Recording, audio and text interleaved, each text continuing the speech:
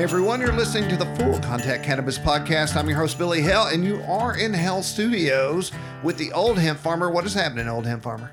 Nothing but the rent right now, baby. Nothing but the rent. So, there's been some interesting activity going on in the world of medical marijuana, and the Old Hemp Farmer wanted to discuss it today, and I told him, you need to stop talking, and I'm going to hit the record button, and we're going to talk about it on the podcast. So, tell us what the lowdown is. Well, right now in Kentucky, Tennessee, and Alabama, there are medical marijuana bills pending. And for the first time, it appears, at least in one of these states, maybe even two, that they're going to have medical marijuana. And the reason I wanted to talk about this, Billy Hell, is those states that already have a CBD market, a hemp CBD market, how will that affect medical marijuana? Because one of the things that has fueled some of the interest in high CBD hemp has been the concept that, well, if I'm in high CBD, when they legalize medical or rec, I'll be in line to get a license. I will say I was on a hemp farm recently, and this was part of the conversation that one day it'll be legalized and we're going to go big. So now you're going to tell us what that actually would mean or look like. Well, that's the law of unintended consequences. Because if this happens, how does that change the cannabinoid market? Are they going to lump it all together? Is high CBD going to be with high THC? Are you going to be able to get it at the same place? Are you going to be able to sell it the same place? Is it going to be taxed the same? And more importantly, to all those hemp dogs out there thinking that this is my gateway to being able to do recreational or medical marijuana, am I going to be able to get a license? And that's the big thing right now. And this is the thing. Nobody knows. One of the strange things about medical marijuana bills is that they start out one way and they end up another way. And then even once a medical marijuana law gets passed, how it ends up being actually implemented and, making it to a dispensary is a totally different thing. Because laws often get passed. I mean, perfect example of that was, okay, they passed a hemp law here in Tennessee in 2014, but then nobody thought about the CBD market. So the whole idea to pass the law was that there was going to be people growing it for fiber or oil. Then when people started wanting to make basically cannabinoids out of it, it was like, oh, we don't know if you can do that or what you can do. Can you do flower? It says in the law, anything under 0.3 THC Delta 9 is a legal product. Well, no one ever thought, well, we'll have flower or any of the other things, or how you were going to make products, because that was the thing about it. What everybody found out when they started wanting to do CBD is if you want to make certain products, you're going to go over 0.9 on Delta 9. I mean, 0.3 on Delta 9. So there was this consequences and it had to get worked out. And it took at least a couple years and people getting arrested and a few other things before it settled in. All the way into closing shops that were totally operating legally. Yes. So now here, when this happens, how is this all going to affect? Because one of the cool things about, let's just use Kentucky and Tennessee and Alabama. There were hemp industries, hemp farmers, people spending lots of money either growing it or processing and making products before medical marijuana. Whereas the weird thing about the states out west was they had legal medical marijuana and sometimes even recreational marijuana before they had hemp laws. Interesting. So what happened is in these places, when the laws get implemented, they had to take into account for that. And the big dog at the time, especially in some place like Washington State, was medical and recreational marijuana. They're the ones who had the political action groups They're the ones who had lobbyists, and they helped formulate the law. Hence why in Washington state, yes, you can grow hemp, but you cannot grow hemp for cannabinoids unless you go in it and you grow it under the medical recreational, which is the Marijuana and Liquor Control Board of Washington State. So here, all these people are wishing for medical marijuana. If it comes in, who's going to dictate how it gets controlled? Because, like I said, in Kentucky and Tennessee, it's not a $5 or $6 million industry. It's $100 million industry. So $100 million or more industry in CBD, how does that fit and play nice with medical marijuana? I don't know. How do you tax it? Right. And how does that change the taxing structure for people that are currently growing right now? And that's the whole thing. In California, what they did is if you wanted to grow cannabinoids and stuff and produce it, you had to produce it in their system, which meant that you couldn't bring in things in from out of state and whatever. So they've got it contained, which means there's huge amounts of material in California that are just sitting there.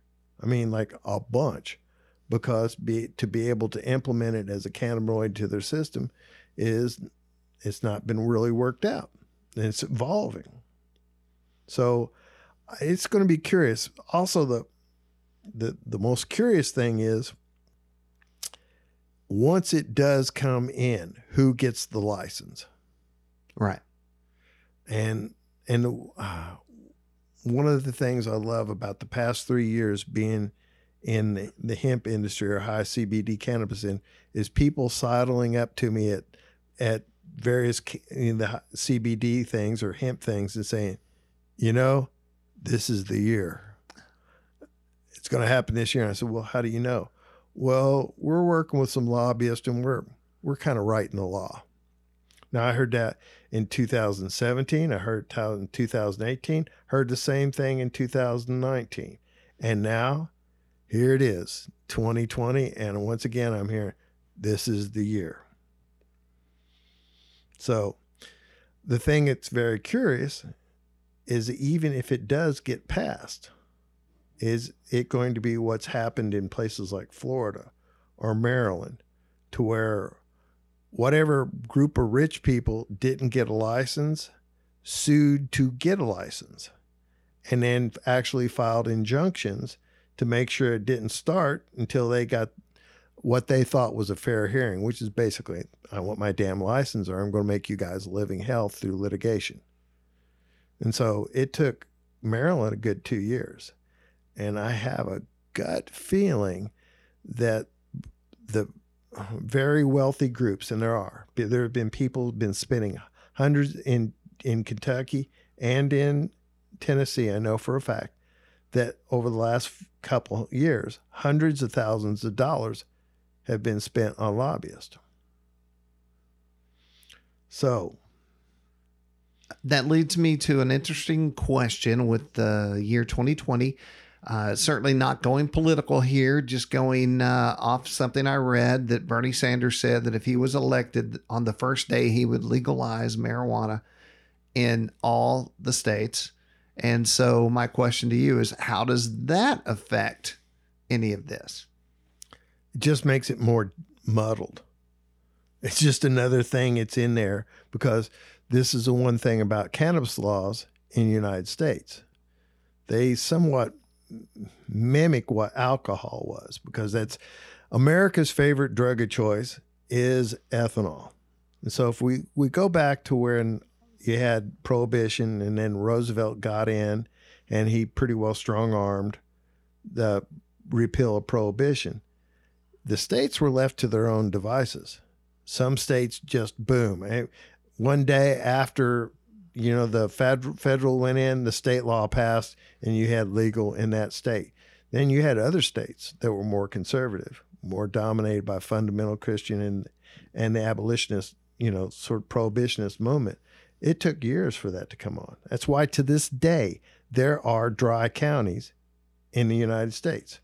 So this is the thing about it is I would not see where it would be too much differently, in that we're basically community standards would probably rule out whether your community or your state or your county had legal cannabis. So we'd have to drive to Kentucky, and it would be legal in one sense and illegal in a whole other sense. So that's the thing about it is one of the things, though, having President Sanders, if that was what the case would be, saying that cannabis was illegal federally, the banking laws, transportation, everything like that would open up, because we still have, in the medical marijuana or recreational marijuana, we still have the oppressive 280E, which is the statute that the IRS did telling you what you can legally deduct and you cannot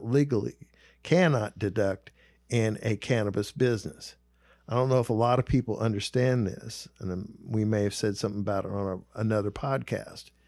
If you grow cannabis, high THC cannabis, for sale, whether it is legally, medically, or recreational in your state, there's only on your federal income tax form, there's any of the cost after production cannot be deducted. And if anybody's ever been into a recreational or a medical marijuana dispensary, one thing you will usually notice is how small it is, because that expense cannot be deducted. I did not know that. Very interesting. Which is back to the whole thing about legal marijuana and the CBD. If we come in here and we bring medical marijuana into, let's say, just Tennessee, because we're living here, we know it. If I have over 0.3% THC, just a skosh, it's only 1% CBD. I mean, THC and 99% CBD, it's over 0.9. Is that a high THC product or is that a high CBD product? And who gets to oversee it? And that's the other thing when it comes to these states, when they all of a sudden, whether it's Alabama, Kentucky, Tennessee, you wake up and your legislature say, you know what, we're doing this. Well, the next day, there's a bunch of bureaucrats that now all of a sudden have to make it work. It's almost like concealed carry law, and traveling from this state to that state to this state. And everyone has completely different rules about everything, even though it's legal in all three states. Right. And so that has to do with that implementation when it comes in is, and then the other thing, which is going to be very interesting, in these states, which department gets it? Is it agriculture? Is it the judicial?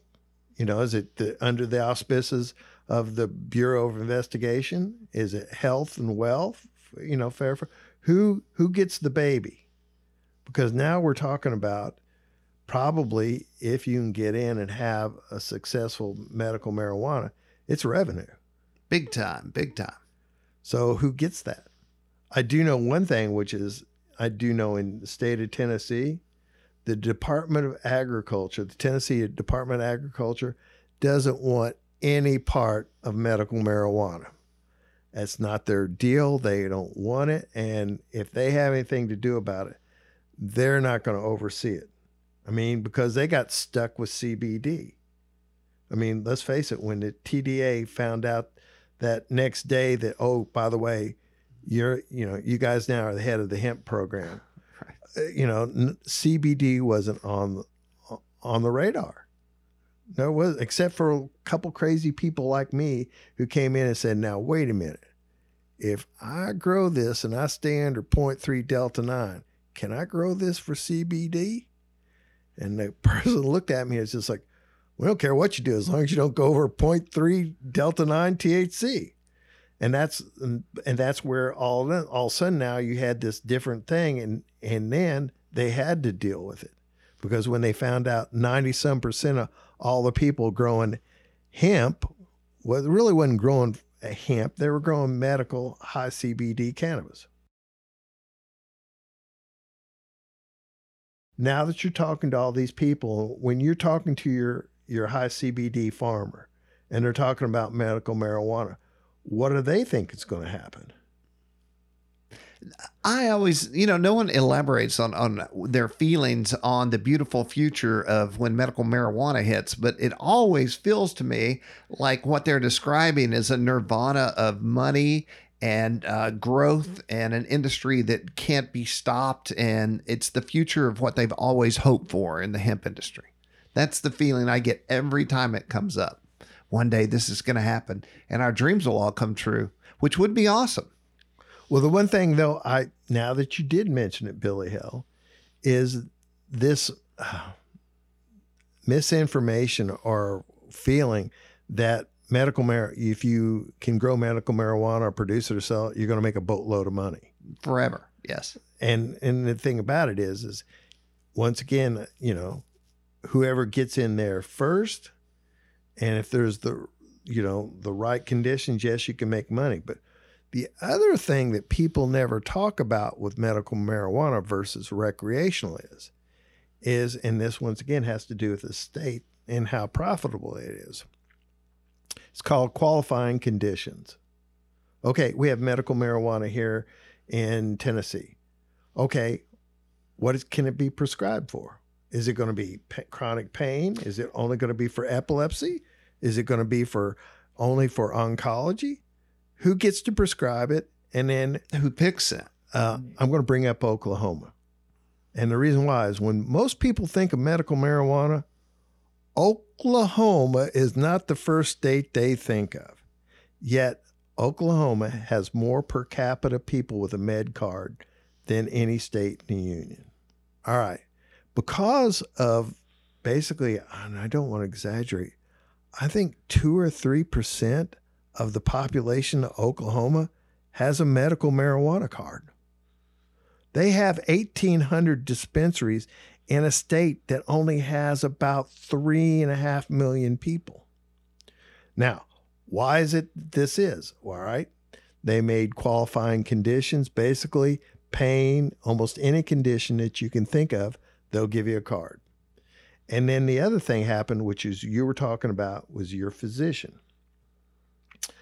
There's a boatload of physicians in Oklahoma that embraced it. So you find a physician that'll get you a med card is not hard. I would not. I would think it would just be going to another doctor. It's like, of course. But in Oklahoma, there's a pretty good chance your doctor will go, well, what is it that you like? Do you like drops? Do you like vapes? Do you like flour? All right. And they write you one. I got to say, we're doing this podcast. We're talking about this topic. It's all completely legal, and yet it's currently illegal. So it feels weird. And yet we're talking about something that is less detrimental than drinking Coors or whiskey, Well, the weird thing about is exactly what you say. We're cannabis professionals. Because of that, if you're a cannabis professional, you're dealing with people growing all over the country, and they're growing all sorts of different things. Like this morning, I talked to my good friend Donald Saucy, who's at Columbia River Cannabis up in Washington. We're talking about doing a project up there. And it's just like you said, totally different laws. Can't grow hemp for CBD, but you can grow. Oh, and also the weird thing also in Washington State, which is like different too. And this will go back to medical marijuana. Now, some states, you can grow up to 6, 8, 10 plants for your own consumption. If you got a med license, you can grow. Now, a state like dear old Washington State, it's a recreational med state, but you cannot legally grow cannabis for recreational uses in the state of Washington. If you want legal cannabis there, you got to go to a rec store. Well, and then that leads us, let's say that it was legalized in Tennessee. And the assumption is people are just going to be growing this in their little patch. And I got to think that giant industry will just put their heavy hand over the top of this, and it'll all be coming out of labs. And it'll bypass the small farmer completely. That's my biggest fear. Half the states where you have medical marijuana, and I'm kind of loose on that. So if you're out there and it's your Google machine, check it. But there's a boatload of states that have medical marijuana. You can't grow at home. Right. Yeah. You have to get your like I said, your thing from your doctor, you have to get your card, and then there's X amount of places where you can go and get it. But who's growing that medical marijuana? Let's say in Washington, is it farmers like you, or is it chemists in indoor facilities? Well, because Washington State's dominated by the cannabis industry, the high THC. That's what I'm saying is they have political action groups, they have lobbyists. They kind of control how that goes. And it's, like I said, set up with the Liquor Control Board, up their Marijuana Control Board. I'm sorry. They changed it. So it's people who have I-502 recreational producer's license. So it can be anyone that has that license. Has that license, and that's the only people can. Right. And east of the Mississippi, which seems to be that kind of demarcation line about where people tend to have more rights and can grow more at their own house. East of the Mississippi, very few states let individuals grow marijuana for themselves. Rhode Island does, Vermont, but now Vermont is still, and here's another example of how laws are really weird. Vermont is a recreational state. It's legal, but they don't have dispensaries. There's no stores where you can go buy recreational marijuana in Vermont yet. They're still wrestling with that. It's like they're encouraging people. Well, there's a theory about this, sort of. Okay. And this is a whole nother topic, and it's a big talk, black market. I mean, it is one of the bugaboos about the whole med rec is that coming in and doing this, one of the ideas is that if you had legal sources, then the black market would go away. So here you have one of the, I guess, Petri dish or whatever you call it, is basically our capital. A lot of people don't realize that although high THC cannabis is illegal federally, Washington, D.C., it's legal, both med and recreational, that there's no legal place to grow it. So what you have is this huge, and I mean huge, indoor grow scene, because you can grow for your own consumption. So now what happened in DC is that A, the barter system, and then B, there is this huge industry of people going around basically selling like, what do you want to call them, kits, where there are guys, like one of them I saw on Vice, was you hire him, he comes by, sets up your lights, make sure you got your plants, comes by every week or so and checks up on how healthy they are. Once you harvest, brings you new clones so you can have your little continuous little supply of hemp. It's almost like a cross between a home brew and a guy that cleans your pool. Yeah. That's crazy. Except he's real good with cannabis. Right. So now you've got this other thing that's happened in DC, which is kind of strange, is that I can give you an ounce. I can give you an ounce of cannabis, and you can have as many as 2 ounces of cannabis in your possession. So let's say I got a shirt store. Yeah, that's it. I'm selling T-shirts, but it so happens for every T-shirt you buy at $50, there's 2 grams of weed that we're giving you as a promotional value. And this is Washington, D.C.? Washington, D.C. That's crazy. I know. So reason we went around there is that, okay, yeah, we're having medical marijuana here, maybe. But actually, when it all gets down to what it'll look like, what it'll sound like, smell like, right, no one has a clue. It all depends on the whim of the government at the time, who's in office. And then we're depending on these guys to be smart enough to pull all this off, which is a big ask. Also depends on who had the lobbyist there, because this is the thing about it is, if anybody knows about that whole process, there are all these committees. And in these committees, basically, if you have a powerful enough person on that, whether it's the House or Senate, they can kill bills. Right. Or they can come in and say, boys, girls, if you want this bill to come through here, you got to do this.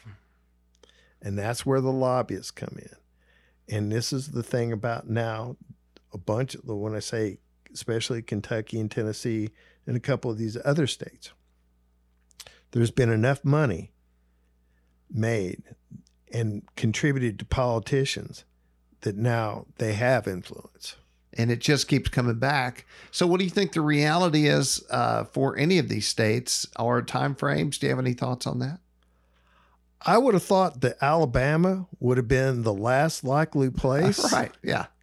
I am now thinking that Alabama might be the first one to do it. You think it's revenue that is also greasing those wheels? They're like, man, we could use a little money. I think it's the revenue stream. And then the thing that people don't talk about is it costs a lot of money to put somebody's butt in jail. And if you're in a very extremely poor state, you know, it's like $28,000 a year or something like that. Well, in more, oh God, I'm going to get flamed on Alabama. Alabama has a horrible penitentiary system and they cheap. So yeah, it might be 28 there, but more like in Tennessee or Kentucky, that might be more like 45, 60. So if you can keep 1,000 people out, you're talking about $60 million. Right. And on the flip side of it, revenue. And then the third thing about all this is that politicians lead people where they want to go. And that whether you want a finger in the dike to keep this in, right now, if you want to get in your car, me, you, Jim T, and we don't want to drive about 3.5 hours, we could be in a recreational state. Illinois, the southern part of Illinois, they've got all sorts of little rec stores right across from that Kentucky-Indiana border. So, you know, it's headed here. It's in Michigan now. Gotcha. So once it got in the Midwest, I mean, Oklahoma has medical marijuana, one of the most conservative places in the nation. But always an outlaw state, full of outlaws. That's true. From the early days, and I'm sure they have outlaw mentality. Oh my God, there were Sooners for a reason. Right. You know? And so, but that's what I'm saying is the march is there. And right now, in the state of Indiana, not state of Indiana, they're as high, but not as high as Tennessee. Right now, 68 to 70% of evangelical Christians in the state of Tennessee believe in medical marijuana. Wow. That's impressive. And all we have to do is let old people die out and let the young people come on up. And I believe that's all it'll take. I don't think it's the old people stopping it. Well, right now we're with the old people. And I forget this. I had a guy in my truck the other day and he was listening to Black Sabbath. And I'm going somewhere because this sounds a little crazy, but I had to wrap my head around that this used to be a long-haired hippie in the 60s and 70s. And now he just happens to look like an old guy. Well, and so that's who our old people are now, I guess. I mean, and so that's what I'm saying is I'm talking to a 77-year-old in a Y who's talking about he can't find sour diesel. So the time is now. Well, the thing about it is it's been the time for a while, but politicians now can't ignore it. And then there's the other thing. And I say this with all the love in the world because I used to do political commercials. Basically, politicians are gutless. They are not going to go out there and put their neck on the line if they thought it can cost them votes. But now we're at that point for a politician. Am I going to gain more votes than I am losing votes? Right. And the thing about it is, right now, I mean, there's a reason why we talked about Bernie Sanders, right?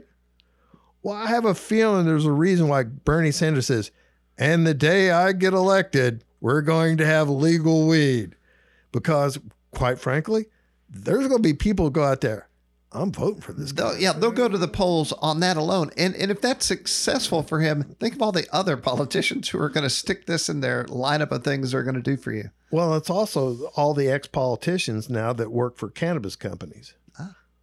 Boehner, who was the Speaker of the House, right, now is a board member and getting paid by one of the larger, what do you want to call it, publicly traded cannabis companies in the world. A guy that when he was in office basically drew a line in the sand saying, we'll never have this here. I'll never let this happen. Now, I could give him the benefit of the doubt because I've known politicians who were adamantly cannabis until a loved one got cancer. And then in the span of 48 hours, they realized, oh my God, I was wrong about this. But it wasn't until someone they knew and loved were benefited by cannabis.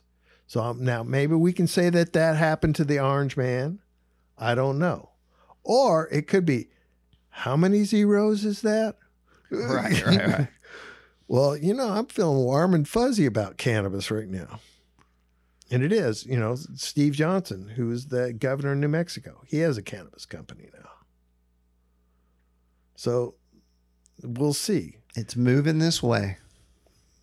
But ultimately, it will all boil down to one thing: money.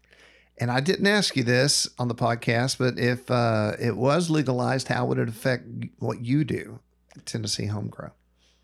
Well, Tennessee Homegrown, because we're into R&D, we've already explored where we could get genetics.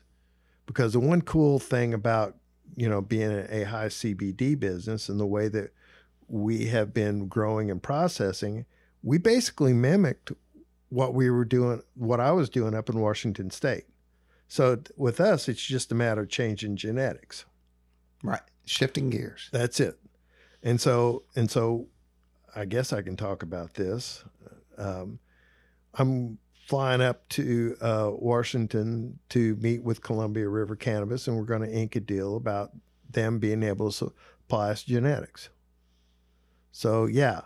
But as far as us, like, oh my gosh, we can't wait till this happens. Because for one thing, even if we can do this and get a hold of the genetics, will the numbers work?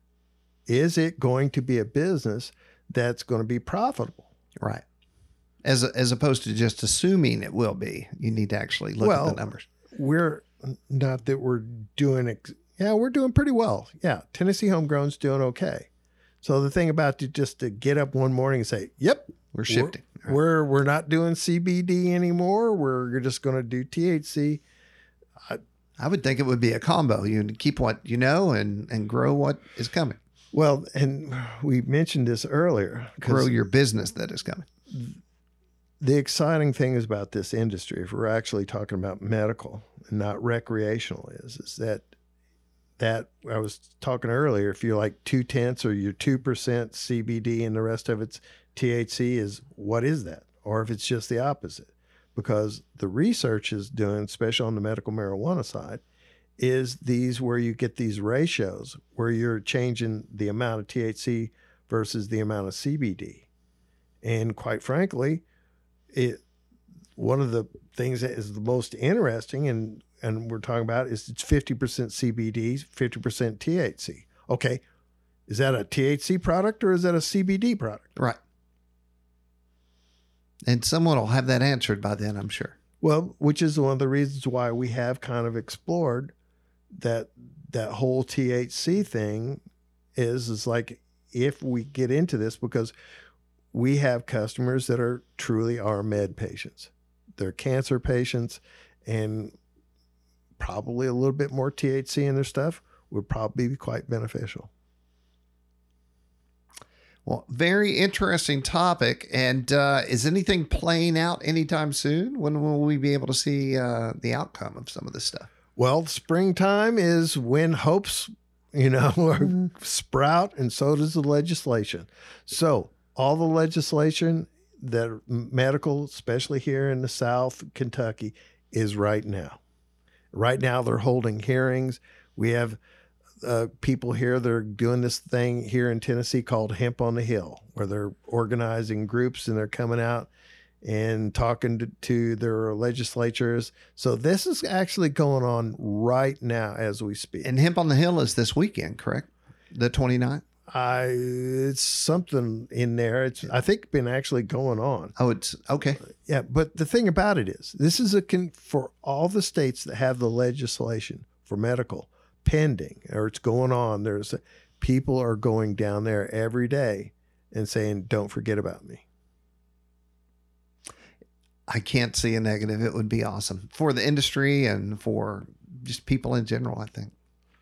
Well, it would certainly make it more interesting. Yeah. And it would make the podcast have more topics. So. Which is one of the reasons why I know a lot of people, when we decided to name this, kind of said, well, why are you naming it Full Contact Cannabis?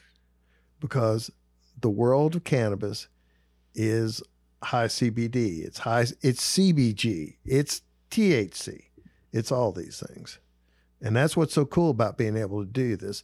As we go through this, as we discover this, we explore this, we're going to be able to share it with you guys out there. Man, when you told me the name, I think that's going to limit us, but you're totally correct, because we are not discussing hemp. We are talking about the plant in general. Very interesting. Well, man, I want to thank the Old Hemp Farmer for spending his time over here in the studio and hanging out and talking to us on these topics. I also want to thank the Tennessee Homegrown Farm for being the podcast sponsor. That's tnhomegrown.com. Go check them out. They have a new website. They have a ton of products, more than usual, I would say. I've been out cruising and looking, and you guys have a lot of stuff. The reason why we have a lot of products is because we have store owners that say, if you guys made this, it would be great. So what started out as 5 or 6 products now is like 14 or 15.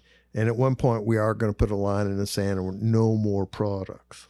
In each podcast, we're going to highlight one of the stores that sells Tennessee Homegrown product. What store are we going to highlight this week? We're going to do a shout out to the Produce Place, and there was a reason why. The Produce Place is in Nashville, and it was the first health food grocery sort of place in Nashville that gave us shelf space. And we're talking about 3 years ago, right about this time. And so they have always been there. They've got great prices. And, it's like I said, as you know this, being kind of a country boy, you dance with who brung you. And where are they located? Out on Murphy Road in Nashville. All right, just down the road. And if you go in there and buy something, tell them the Old Hemp Farmer and Billy Hale sent you. All right, everybody, you've been listening to the Full Contact Cannabis Podcast. I'm Billy Hale in the Hale Studios with the Old Hemp Farmer. We appreciate you, and feel free to click any button that surrounds this podcast that you're listening to it. We'll talk to you on the next one.